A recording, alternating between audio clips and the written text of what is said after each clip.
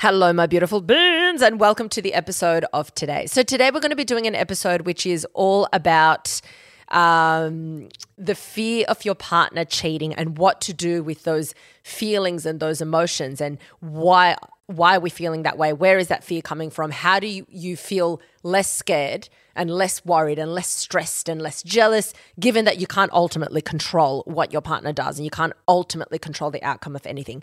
The reason I thought about this topic is because I had a very, very, very good listener question come through. And it was just such a good question that I thought I'd just need to do an entire episode on this, because I can imagine, not even imagine, I know for a fact, based on the messages that I receive, that a lot of people are in this position. And to the person that wrote in, you're definitely not alone, and I'd love to address this. Okay, so we're talking about fear of cheating, fear of falling in love with somebody else, fear of having a crush on somebody else, all the above I will be talking about.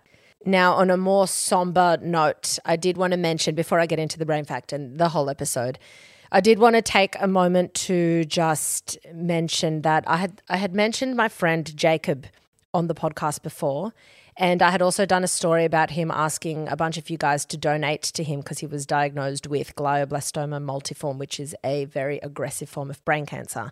And I know a whole bunch of you did jump on and donate to his GoFundMe to help fund a lot of things while he was getting his treatment. And I really, really, really could not thank you enough for those of you that did go and donate and extend your kindness to him. Last week he passed away, and I was about to have him on the podcast as a guest, and I remember he called me 2 months ago, and he was like, "Oh, I heard that you mentioned me on the podcast. You were talking," because I had spoken about how he was one of the happiest people, and I was talking about the mindset that you have and the energy that you can bring. And one of the people that has the most incredible energy is Jacob, and he's got this, terminal illness, and he's still the most unbelievable energy and happiest person to be around. And he heard that, and he called me, and he was like, "Thank you so much." And I was like, "I'd love to have you on as a guest." And he was like, "I'd absolutely love that." And then I was just, kicking myself because I was like so busy and, trying to organize the time to have him on as a guest. But then, by the time that the week would run out, I'd be like, "Oh fuck, I haven't contacted Jacob about getting him on as a guest." And so then I was, that was about to happen. And then he, things took a turn for the worse, and he got really, really unwell. And then he passed away last Friday. And I just wanted to say thank you to him for being such a light in everyone's life. And when I found out that he had passed away, it just really, not that you should need this, but it puts things into perspective. And I didn't even want to be on my phone for a second for days after, because I was just like, you've got to maximize your time. You've got to maximize the time with the people that you love. You have to, make the most of all of this, because you just don't know what's around the corner. So to harbor hate or to harbor, these negative feelings or feelings where you're going to just cause yourself to suffer, it's just so not worth it when then you look at the bigger picture and the amazing people that are in your life and the amazing opportunities that you do have. And so a big thank you to Jacob for always reminding everyone of that.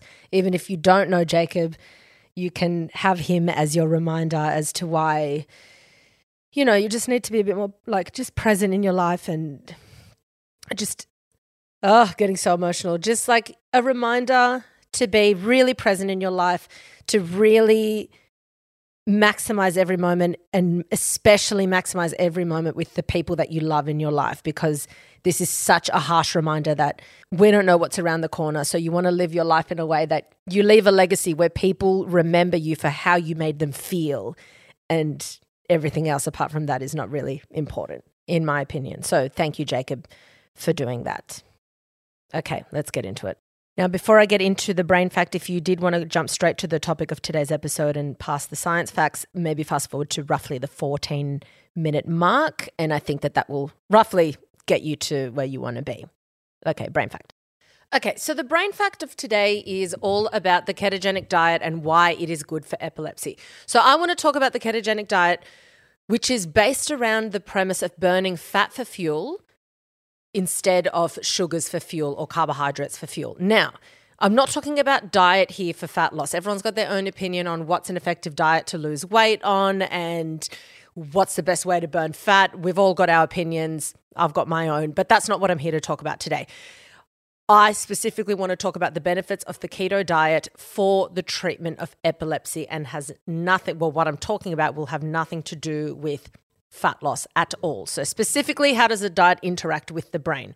And why is it that people who suffer from epilepsy, as in seizures, benefit from being on the keto diet?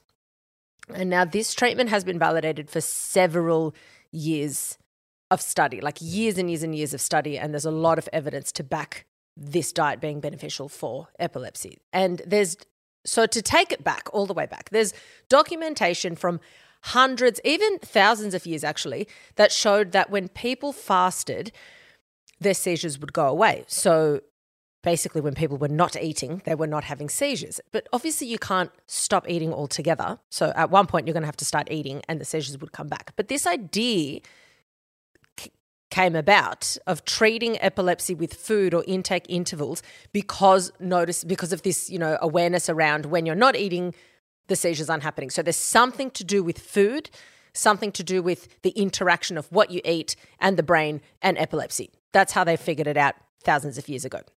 In more recent times, kind of in the last century, fasting was an effective way to treat epilepsy, and they did see a significant reduction in seizures when fasting, and they thought back then that they believed that it had something to do with the elimination of toxins, and it was these toxins that were causing the seizures, and obviously when you weren't eating, the toxins were getting eliminated, quote-unquote toxins, and that's why they weren't getting any seizures. But no one knew what these toxins were or what they could be. That was just the belief at the time. It's not that. I'm going to tell you what it is. So firstly, let's talk about what the diet is. So the classic keto diet is where ketones in the body are increased, and ketones are involved in fat metabolism. People on a keto diet have lower levels of glucose straight after consuming a meal because they're having higher fat content versus carbohydrate content. So they've got lower levels of glucose after consuming a meal than someone who's not on a keto diet. And glycolysis pathways are also down-regulated when you're on this diet. So this is how glucose gets broken down through these glycolysis pathways. But if the levels of glucose are lower, then there's less breakdown occurring because there's less glucose, and therefore there's a down-regulation of these glycolysis pathways. And what was observed through lots and lots of studies around diet and epilepsy was low-carb, high-fat diets seem to be better for people with epilepsy versus high-carb diets or low-fat, high-carb diets. Now, the original classic keto diet is as follows: 1 gram of protein per kilo of body weight, less than 15 grams of carbs per day in total, and the rest of the calories coming from a fat source. In the 1920s, this was hugely popular with patients. There was 95% of patients who were reporting to have improvements with their epilepsy, 95%. And then since then, because this is obviously 100 years ago, since then, drugs came on the market, anti-epileptic drugs. I did a brain fact about this a couple of weeks ago, but drugs came on the market. So the diet became less and less popular because it's really, for a lot of people, it's a very difficult diet to adhere to all the time. But the issue with the drugs is that the drugs still had side effects, and they also don't work in every case. With almost every drug across the board, there's going to be some patients that are resistant to that drug, or it's just not as efficacious as it would be in somebody else.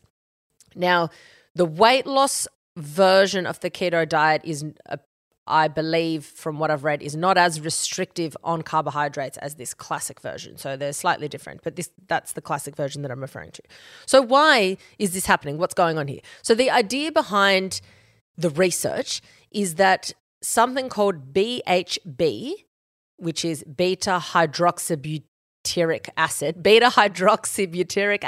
BHB, high levels of this BHB, which is basically a kind of ketone body, high levels of that within the blood are correlated with seizure control, meaning that epilepsy patients with lower seizure frequency had higher levels of this BHB in their blood. Okay, so less seizures, higher BHB.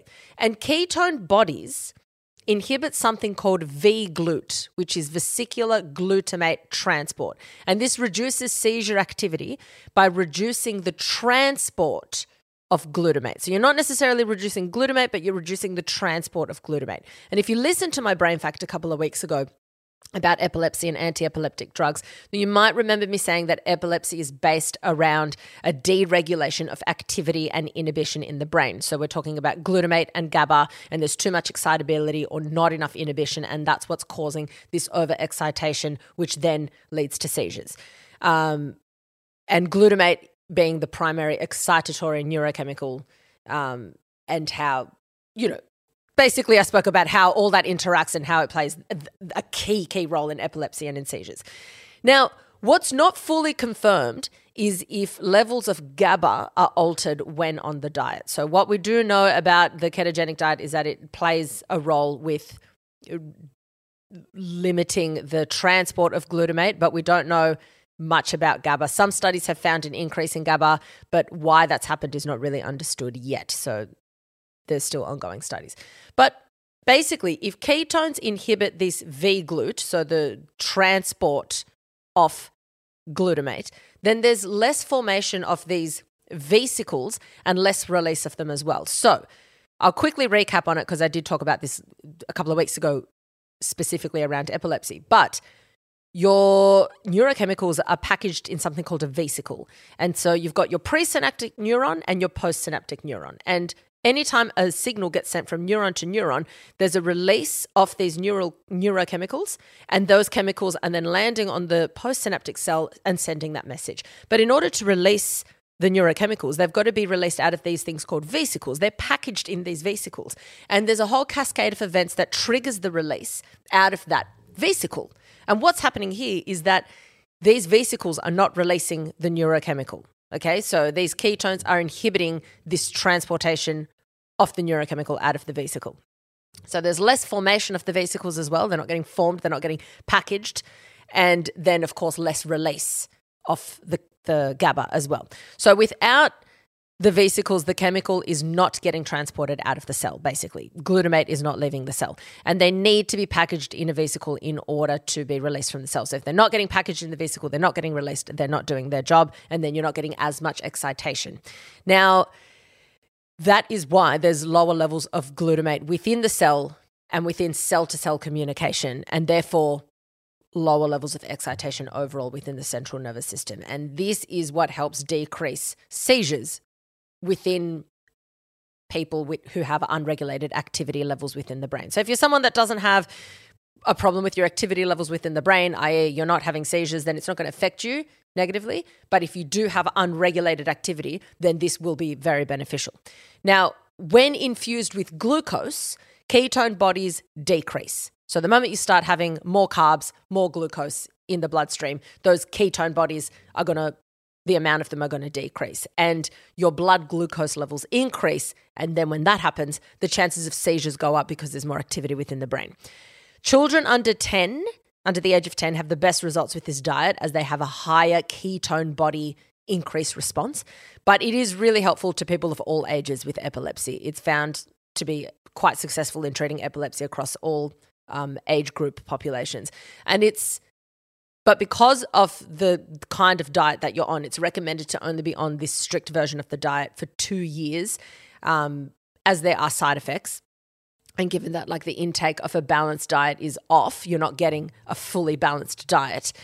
Sometimes you need to take supplements alongside the diet in order to get all the nutrients that you need. And that's why they recommend just 2 years on the diet, because there's a risk of you not having the proper balance and not getting all the nutrients that you need. So that is why the ketogenic diet is quite successful at treating epilepsy in a lot of cases, in apparently over 95% of cases when on the strict diet. So that is the brain fact for today. Good times. Okay, so like I said, the topic of today's episode is based around a listener question. So I'm going to dive in straight headfirst into that listener question, and then we'll get into today's topic. All right. Hey, Alexis. Usually when I listen to your podcasts, I feel great or like I can improve afterwards. But after today's one, I was left feeling a little horrible. You briefly mentioned in episode 229, that it's normal to develop feelings for someone else while married / in a relationship. I'm aware that I have jealousy issues. I was really bad with retroactive jealousy at the start of my relationship, but I've been improving, mostly thanks to your podcast. And it's made me and my partner's relationship so much better. But when you mentioned it's normal to feel things for other people while in a relationship, it made me sick. I couldn't think of anything worse than my partner going through the excitement of a crush while we are together. It took me a while to realize that I shouldn't be jealous because we really do have a great relationship and love each other so much.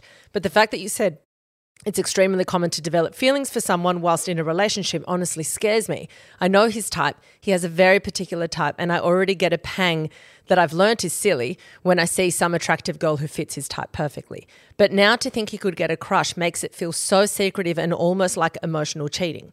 I really don't want to fall back into old habits and thought patterns. Is it just purely insecurities making me feel sick about it? I don't know how to calm my negative thoughts about this one. So if you have any advice, that would be so appreciated. Thank you. That is a great question. And thank you so much for writing in, because I'm glad you brought that up. The first thing I wanted to touch on is the fact that when I said that it's really common for, people to have a crush or have feelings for someone else in a relationship, all of us know that that's not news.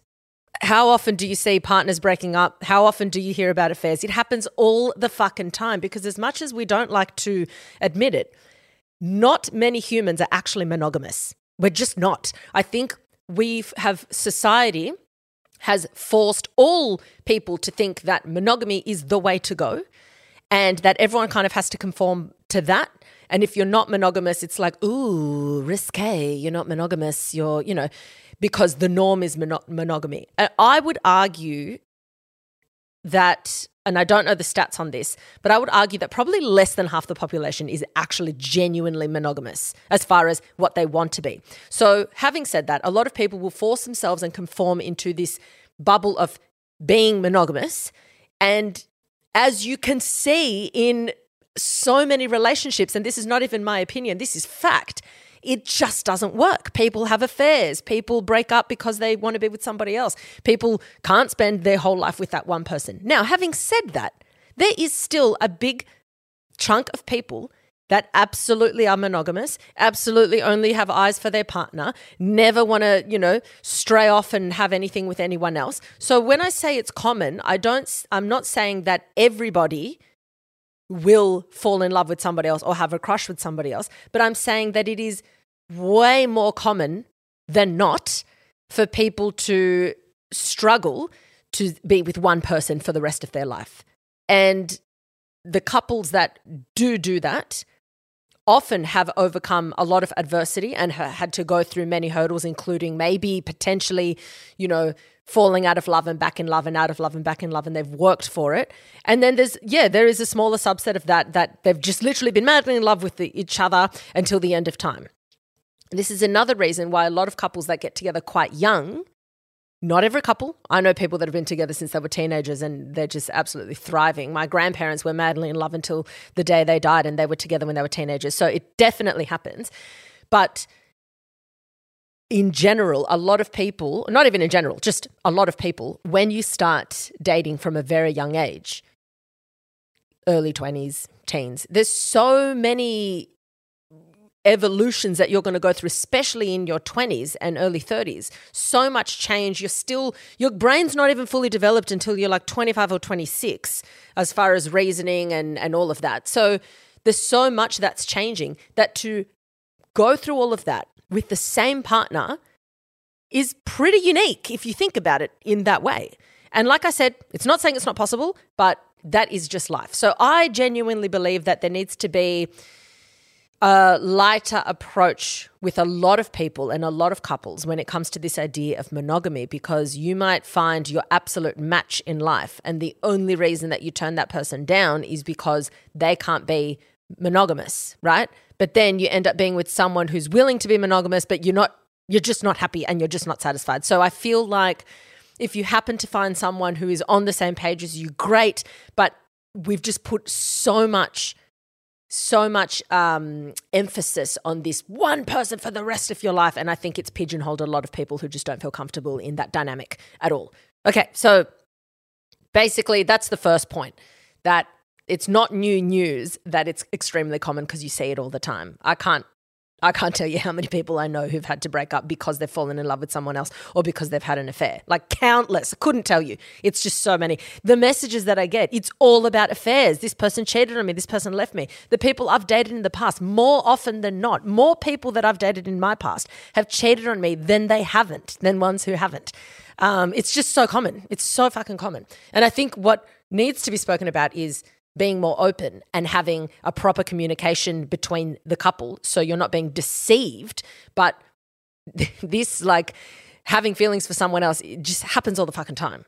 Not to everyone, but it's very common. Now, the next thing I want to talk about is when you're in a relationship and when everything's going well, like it sounds like your relationship in this particular case is going very well. And if you don't have any, like, sometimes people have these moments where they're like, I just instinctively know that my partner is lying to me and they're telling me one thing and they're doing something else and I just know it. I know it in my bones.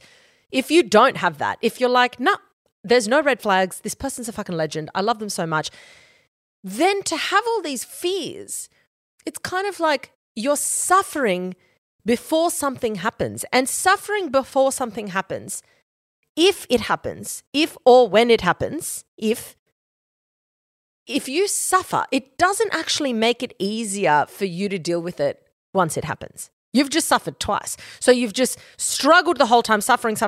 Oh my God, there's this really hot girl. I know that he likes that style. They're going to, all this shit. You're torturing yourself and then nothing happens. And then again, and then nothing happens. And then let's say one day in the future, okay, he ends up leaving you and he goes with someone who you're like, that's his type. I knew he was going to go with it. Then you're suffering again. You haven't prepped yourself to not suffer as much if it does happen. All you've done is just suffer 10 times more than you needed to, okay? And I know it's not so easy as to just flip a switch, but you need to, I feel like when it comes to relationships, ironically, the more freedom and playfulness you have within the couple, the higher the chances of you succeeding long term. Because if, let's use me as an example. One of my exes that I dated was always thinking that I was going to cheat. Ironically, he was the cheater in the end, but that's probably why he was always paranoid that I would cheat, because he was trying to look out for clues. I don't know. But he was paranoid to the extent that he would comment on the way I would look at another man and he'd be like, but I saw how you looked at them and it's different to how you look at a woman and it's... So I'm overanalyzing my own behaviors when I'm around him because I don't want him... A, I didn't want him feeling like shit. B, I didn't want the drama. More importantly, I just didn't want the drama when I got home. I'm like, I'm sick of your fucking shit. Shut the fuck up. Stop telling me about shit about me that you don't even know about. Like, he's literally would say, you like this person, so I just couldn't be fucked with the drama. And because I couldn't be fucked with the drama, I would overanalyze my behavior when I would be around him and another man, because that was what would trigger him, basically, any fucking man that was semi-good looking.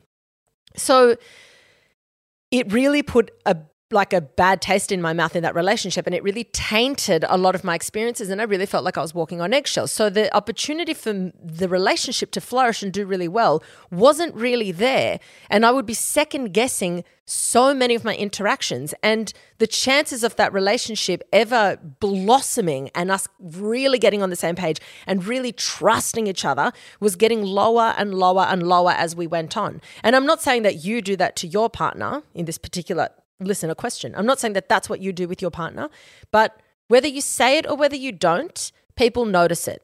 You probably, I don't know if you've spoken to your partner about this or not, but there's ways that people notice it. You can tell, you can read your partner's face like a book. You can tell changes in their face. You can tell when they're uncomfortable or when they're annoyed or when they feel threatened or where they feel jealous. You can tell.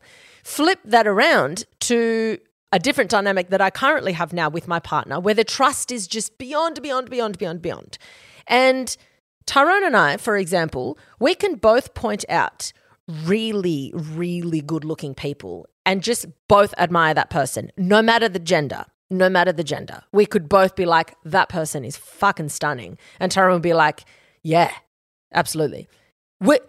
My hall pass, Tyrone will, like, my hall pass is Carlos Sainz at Formula One. Stunning. Tyrone's like, he's the fucking hottest man in the world. And I'm like, isn't he just? And then Tyrone feels the same way about J-Lo, and I couldn't agree more. So we've just like, we're so, when it comes, like Tyrone and I are in a monogamous relationship. Not that it matters, but we are. But there's so much freedom and comfort and trust that we can be playful with these things. And if I found out that Tyrone was ordering a coffee and the woman or whoever was really flirtatious with him, and if I saw him flirting back, I'd be like, you fucking go. Love that for you. You know, it's nice that people can have these little snippets of fun here and there that don't take away from their relationship.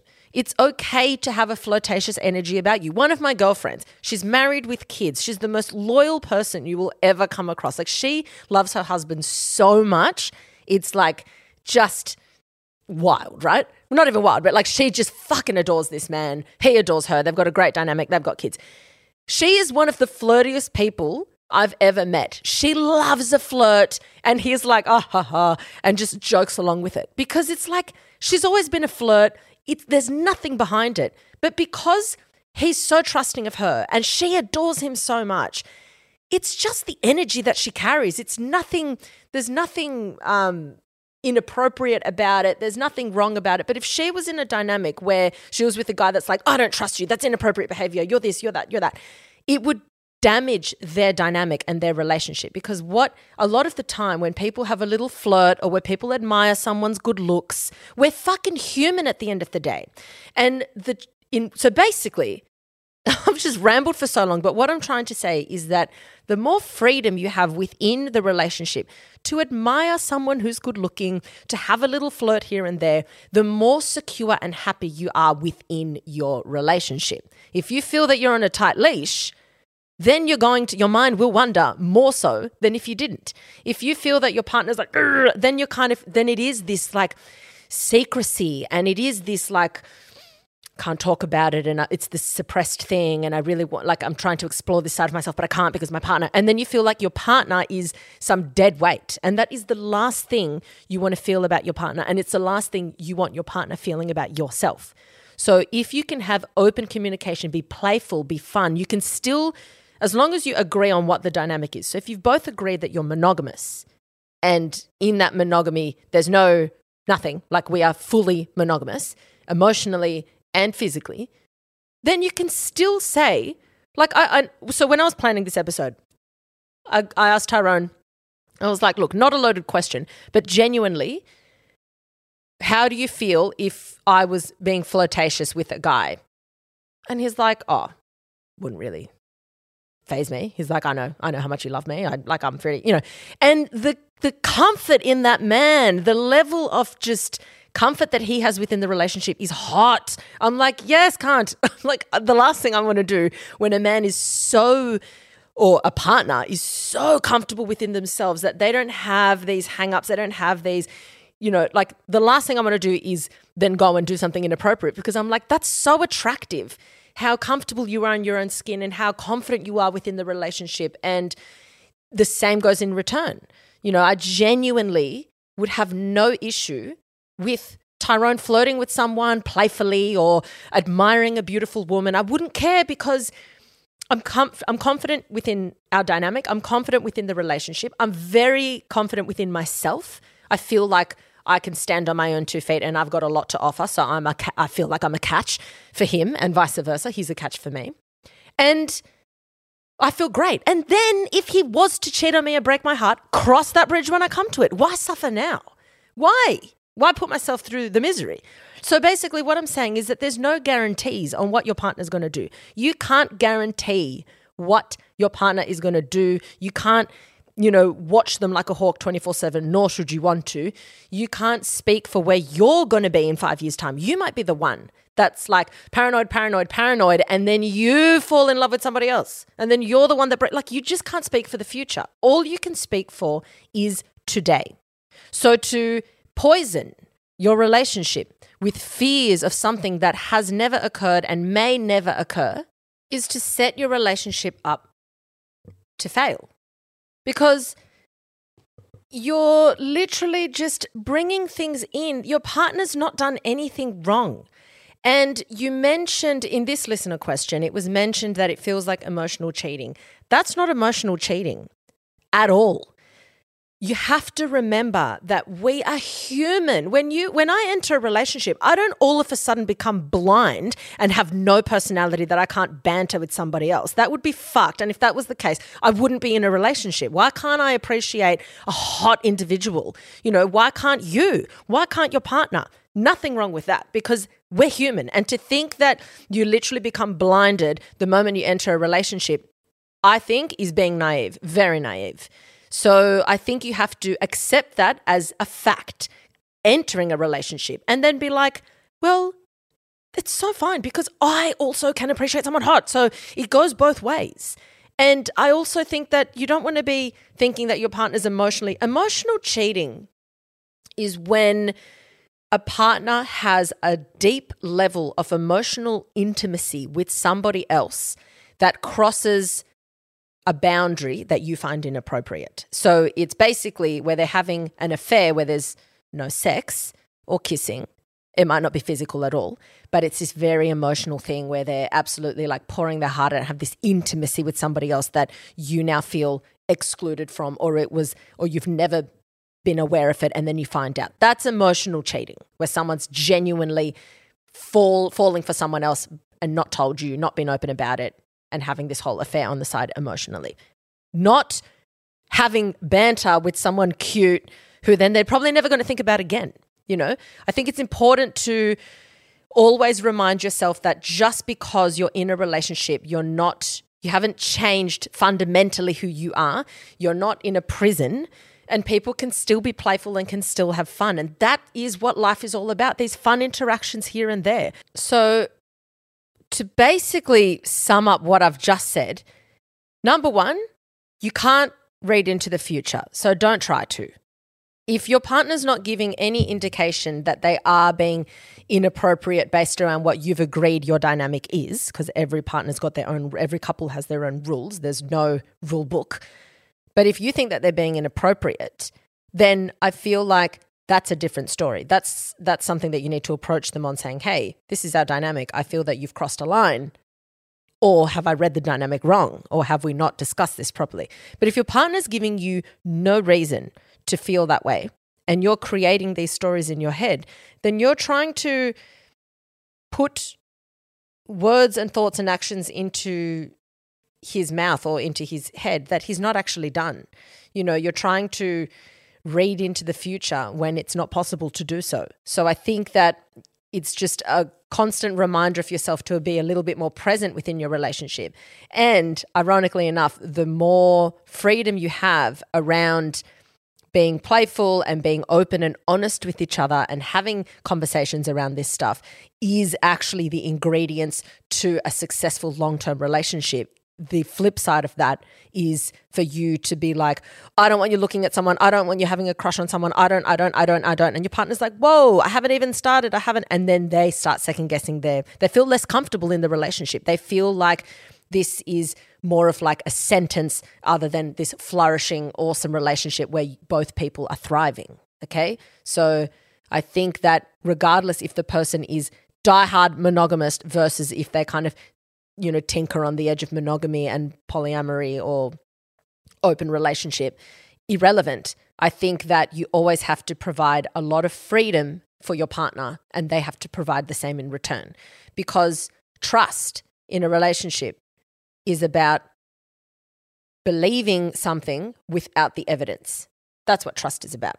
And in my opinion, you should only ever be in a relationship with somebody you trust. I don't think it's ever appropriate to be in a relationship with somebody who you don't trust or who doesn't trust you, because that shit is fucking terrifying. Imagine sleeping next to someone, waking up next to someone, sharing meals with someone who just doesn't trust you. That's cooked. I'd rather do all that shit alone any day of the week, okay? So trust is about believing what someone says without evidence. If you have evidence, then it's not trust, is it? Because the evidence is there. So you don't have to trust that person or not. If anything, if you're always needing evidence, then you absolutely do not trust them. So it's this ability to say, I'm going to believe you, and I'm going to believe what you say about how you love me, and I'm going to believe your actions within this relationship because they are demonstrating that you love me. And I'm going to let it go. I've got to let things go and let things evolve naturally, because I can guarantee you, if someone's going to cheat, they're going to fucking cheat. Okay? They're going to cheat. You freaking out about it isn't going to stop it. You watching them like a hawk isn't going to stop it. You being paranoid, nothing that you do can stop someone from cheating. However, a really healthy relationship where everything's flourishing will increase the chances of the relationship getting better and stronger and more intimate. So you kind of have to look at it as, in order to get closer, I need to let go of the reins a little bit. I need to relax. And one of the best ways to do that is to work on your relationship with yourself.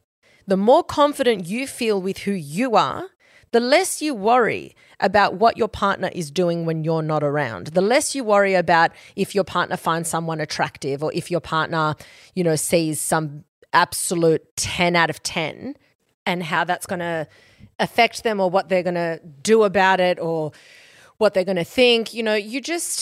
You're more focusing on yourself and your own happiness and what you're doing, and then you bring the best of you to the relationship. And when you do that, your partner brings the best of themselves to the relationship in general most of the time. And I feel like if you're in a position where you fear that your partner is going to cheat on you, or going to fall in love with somebody else, or going to have a crush on somebody else, or going to flirt with somebody else, then you have to ask yourself, what is it that I'm ultimately fearing? Am I ultimately fearing that they're going to leave me? That, they're not going to be in my life anymore? And how does that make me feel? Because if you're really, really comfortable within yourself, that would make you feel, if they were to leave you and you're in love with them, that would make you feel very sad. It would make you feel heartbroken. But that's kind of where it would end. And you know that while it would be awful, it's not everything in your life, and you know that you would be okay. However, if you think, I could not handle this, I would not be able to go on, I would never get someone like this again, I'll be absolutely fucked, I have to hold on, I can't, then what are you telling yourself? You're telling yourself that you're lucky to be with this person, in the sense that there's like a dynamic shift, that they're better than you. Like, what are you telling yourself? Because if you truly, truly, truly love and respect yourself, and someone doesn't want to be with you, you would still suffer. I'm not saying it's not painful. I've been there. It's absolutely fucked. But you would be able to take that and be like, I'm also going to walk away from this scenario. If someone doesn't want to be with me, I will help them as they leave, because I'm not going to do that to myself. You have this deep level of respect within yourself, this deep level of love for yourself, this deep understanding that you're resilient and you will be fine and it won't be the end of your life. And you have this deep understanding that if someone doesn't want to be with you, then it's for the best that you don't be with them. I feel like if you're not aware of your relationship with yourself, then there might be cracks there, and it manifests in fears that your partner's going to leave you, and then that you'll be absolutely fucked, and that fear is horrible. When I have been times in my life where I've not been as confident within myself in really unhealthy relationships, and the thought of my partner leaving was just horrible. I couldn't fathom the thought of it. And that's that, in hindsight now, that what I felt for my partner back then is nothing close to what I feel for my partner now. But at the time, it was the strongest thing I'd felt at the time. And now, if my current partner, Tyrone, was to leave me, I know for a fact that I'd be devastated. I'd be fucking so sad. Like, oh my God, heartbroken. But if he wanted to leave me, I wouldn't fight it. I would fully allow him to do what he needs to do, because I'm better than that. I don't need to beg someone to stay, and I don't need to beg someone to be with me, and I don't need to tell myself that my life would be fucked if someone who doesn't want to be with me decides not to be with me. I would know that I would move on, and I am resilient, and I am strong enough to build myself back up, and I would be intrigued to see what the next version of myself would be a year after that, and what I would have made of myself after that. So that helps me feel really comfortable in my relationship because there's no fear that's underlying all the time. When you feel really comfortable in yourself, you don't have this fear that someone's going to leave you because you understand that they might leave you one day if things change. They might not. But the only constant that you have control over is yourself and improving yourself and working on yourself and becoming the person that you're truly in love with. And if you're in love with who you are and the life you've created for yourself, then you're so much more comfortable allowing the people that want to be in your life to be there and to nurture that, and the people that don't want to be in your life to let them go. And that position is probably the most powerful position you'll ever find yourself in. And it only comes from working on your relationship with yourself. Because to think, am I being paranoid? Am I this? Am I that? It all comes down to a deep fear of what will happen if this person leaves me. And if you're fearing it so badly, it all comes down to a fear that you're not good enough in your head. So you have to keep checking and checking and checking and asking yourself these questions and asking yourself these questions, because if you're constantly torturing yourself about your partner maybe leaving, then this has nothing to do with your partner. And it has everything to do with, why are you so worried about being alone? Your partner, while they're a massive part of your life, especially if you're in a committed relationship and you want to share your life with them, while they're a huge part of your life, they're not your life. And you have to find a way to be able to be like, I trust you. I trust our relationship. This is fucking awesome. And then if they go and break that trust, then you're like, well, okay, I was wrong. Cross that bridge when I come to it. But why put myself through all this torture and suffering and pain? That's affecting your relationship with yourself. Every time you're like, they're going to cheat on me, they're this, they're that. Why are you thinking that? Why would you think that? You're a catch, cunt. You're a catch, okay? They're not out there doing that. And then, like I said, if it turns out that they are, then you deal with it. But as far as you're concerned, they're not doing that. I'm a fucking catch. I can sit pretty here, very comfortable, knowing that I'm a great asset to this relationship, and I feel the same way about my partner. They're a great asset to this relationship, and we're thriving. And we can go out and we can flirt and we can have a good time, but we just really come back and we just make each other better, and we have such a solid thing here. That's how you want to look at it. And to try and predict the future is to make yourself suffer. To try and think what if is to make yourself suffer, because I still stand by the fact that it is extremely common, and you don't even need studies for this. You just open your eyes and look at the people in your life and the stories that you've heard, that people will fall in love with other people. A lot of people fall in love with someone else, then fall out of love and fall back in love with their current partner. There's so many dynamics. There's so many unique dynamics when it comes to relationships and love.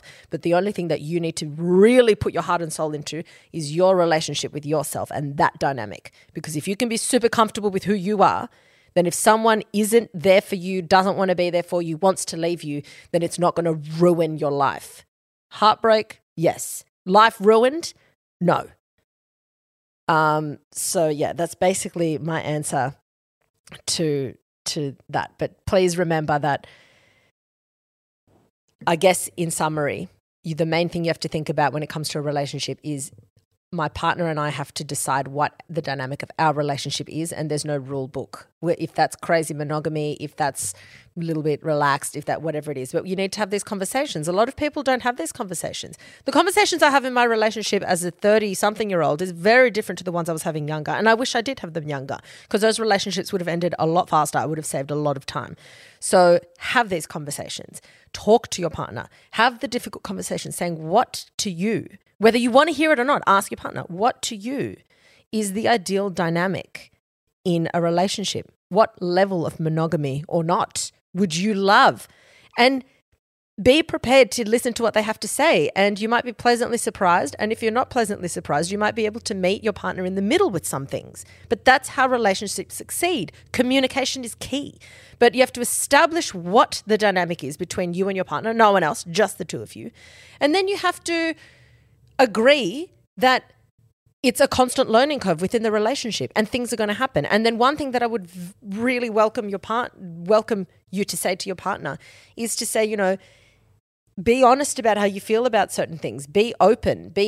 Talk about how you're feeling. Talk about, fuck, I know you don't want to hear it, but if you know that your partner's being honest with you all the time, then when they're not saying something, it's because they're being honest and everything's fine. It's a hard pill to swallow, but At the end of the day, you protecting yourself from pain by fearing the pain is only causing you pain. So by trying to protect yourself, you actually end up hurting yourself tenfold, and it does you no favors. So hopefully that helped. That is the episode of today. There's no listener question at the end because the whole thing was basically a listener question. But yeah, focus on yourself. You're a fucking catch. Just think about what you can do to make yourself feel better. And the better you feel, the better you're going to feel in your relationship. You're going to bring a side of you to the relationship that's really strong, fun to be around, confident. And you'll love that about yourself. You'll fall more in love with yourself. And then you'll have less stresses about what's going on in parts of the relationship that you can't see. Guys, thank you so much for listening to this episode. Love you all so much. And yeah, that is all. As always, remember, be kind to yourself, be kind to your brain. Don't take shit from anyone, and especially don't take shit from yourself. Danke!